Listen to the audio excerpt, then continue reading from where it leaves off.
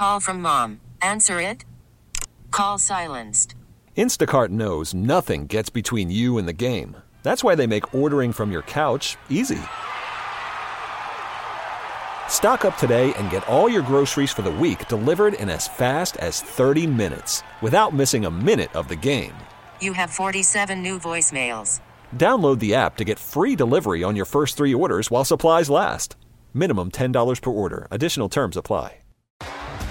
T-Mobile has invested billions to light up America's largest 5G network, from big cities to small towns, including right here in yours.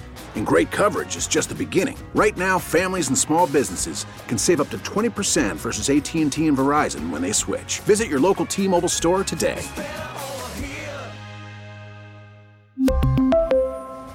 Plan savings with 3 lines of T-Mobile Essentials versus comparable available plans. Plan features and taxes and fees may vary. Good morning, Amanda. Hi, how are you? I'm good. So how are you doing? I mean, as a member of the Jewish community and seeing this, and I would say for all of us, I think, I'll be honest, Amanda, as a parent and seeing teenagers, because I'm a mom of teenagers, you don't have to be part of, let's say you don't have to be Jewish yourself to have your heart, skip some beats every single day as we see these parents making pleas for the safe return of their teen and college age students. But tell us about what you're writing about. Let's start with that as far as the news today, with learning that Hamas, for example, may have as many as 350 hostages. Yeah. So, as a member of the Jewish community and as a mom, the whole thing really terrifies me. We have friends and family in Israel, and, everyone's being affected. If you talk to any Jew right now and you say, do you have family in Israel? They'll tell you, yes, I have 7 million brothers and sisters. When it comes to things like this, the Jewish community, from Reform to Orthodox, really unites as one. And it's unfortunate that these are the circumstances in which we unite, but the Jewish people are very united in this, in that, we just want to be left alone for the most part and to live our lives. And unfortunately, the state of Israel is surrounded by, the Muslim world. There's 22 countries that are Arab Muslim countries, and we have one teeny tiny little country that's, basically half the size of New Jersey. But, according to that part of the world, that's too much. And so, it's very touch and go as far as, how we're feeling. There's good moments, there's hard moments, there's lots of tears. It's a scary situation, and it's being made worse by seeing, the protests right here in Philly constantly. One of my colleagues, she lives in Rittenhouse Square, and, she hasn't been able to go home recently in the last week because she's too afraid to simply walk around her neighborhood because there's constantly these pro-Hamas terrorist protests going on. And as a Jewish woman, that's not safe. And, I worry about my kids. Yeah. We live in the Westchester area school district, and the district has yet to send an email to families, make a public statement condemning anything. Oh, you're kidding. And no, they've made no acknowledgement of the situation. And, Friday, there was a global call for global jihad coming from Iran. And, as a Jewish mom, I know what that means. That doesn't mean that they just want to destroy Jews. They want to destroy the Western world and anyone who lives a secular, non-Muslim life. And so I kept my kids home on Friday because there was no communication from the district to let me and the other Jewish families, and frankly, all of the families in the district, to know that your kids are going to be safe because we have extra security. We're aware of the situation. We're keeping tabs on it. We've connected with local law enforcement. There was no communication, no acknowledgement. So, I ended up taking the day off from work and keeping my kids home because, unfortunately, as Jews, we're used to being threatened. I mean, I've dealt with anti-Semitism my whole life. Mm-hmm. And it's just that the world is finally getting a glimpse into what we as Jews deal with on a regular basis. Yeah, and I think that's an important piece of this that, we talked about this earlier on Kale and Company about the level of anti-Semitism. And there was, I think for us as Americans, we're always hopeful that it's on the decline. It's not. But this is fueled by a complicit media.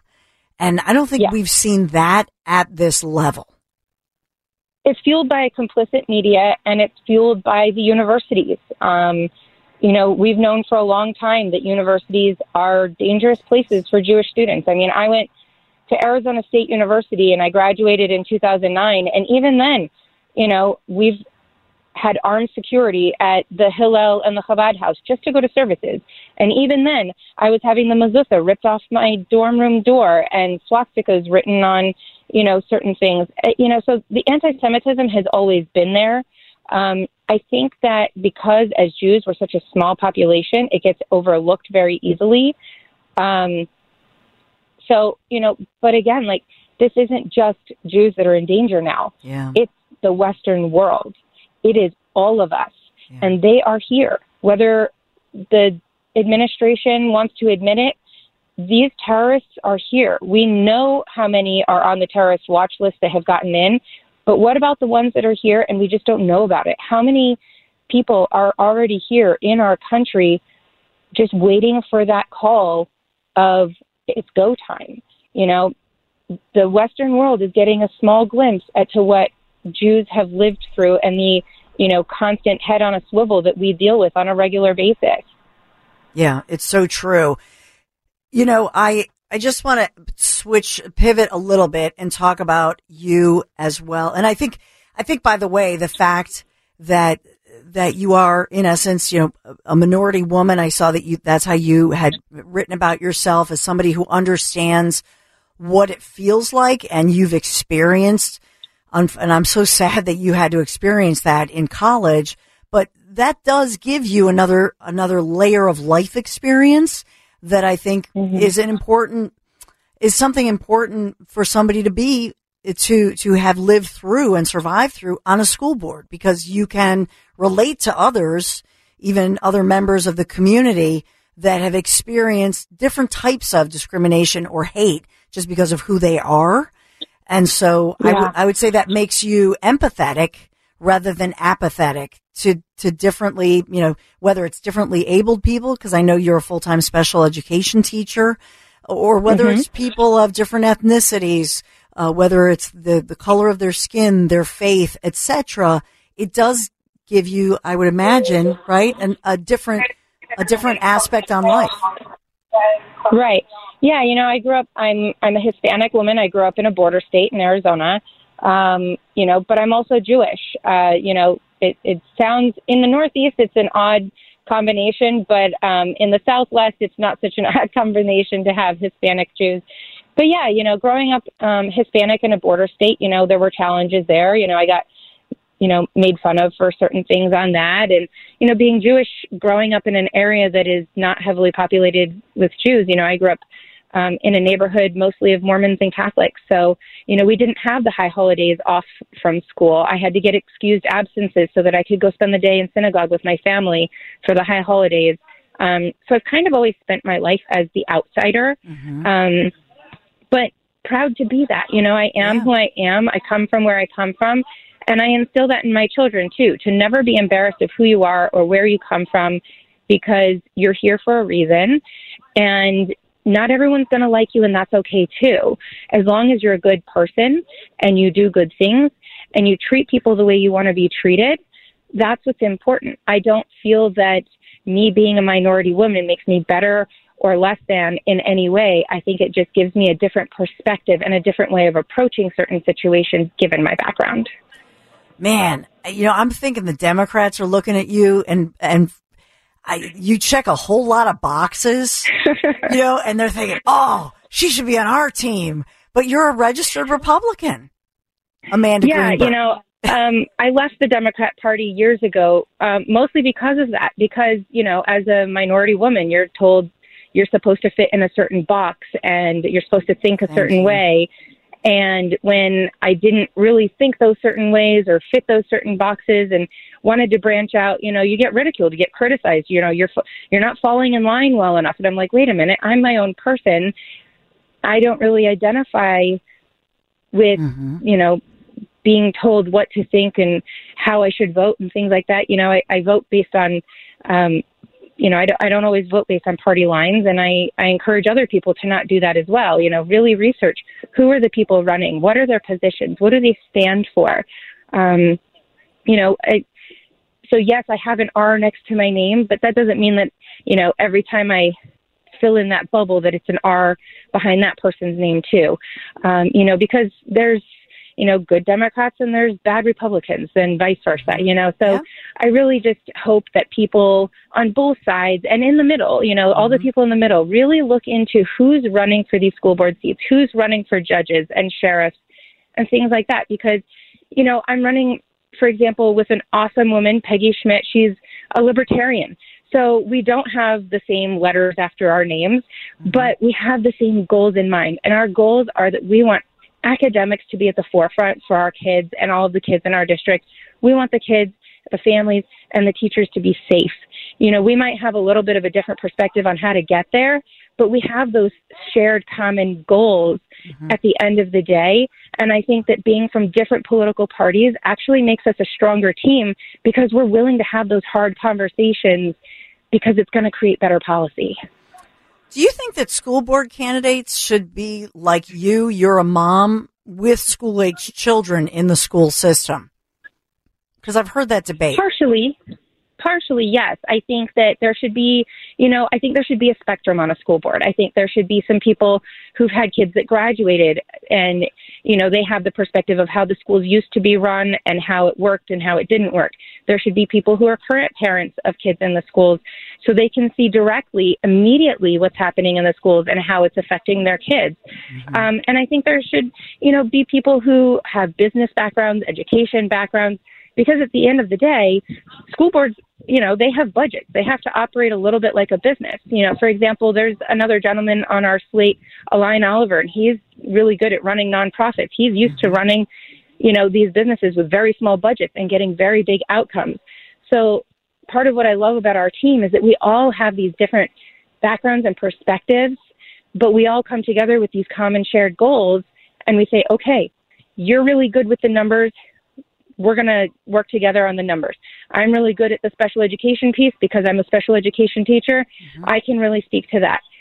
Everyone has their strengths, but I think diversity of thought and diversity of background is really important because at the end of the day, we want our kids to academically be able to compete on the world stage, and we want them to be safe, physically, mentally, and emotionally. These kids need to be safe, and our teachers need to be safe. Amanda, and I should have said this in the introduction, you actually have a dual master's degree. I know you went to Arizona State, but you have a dual master's degree in elementary education and special education locally from LaSalle University. And you've taught both public and private education.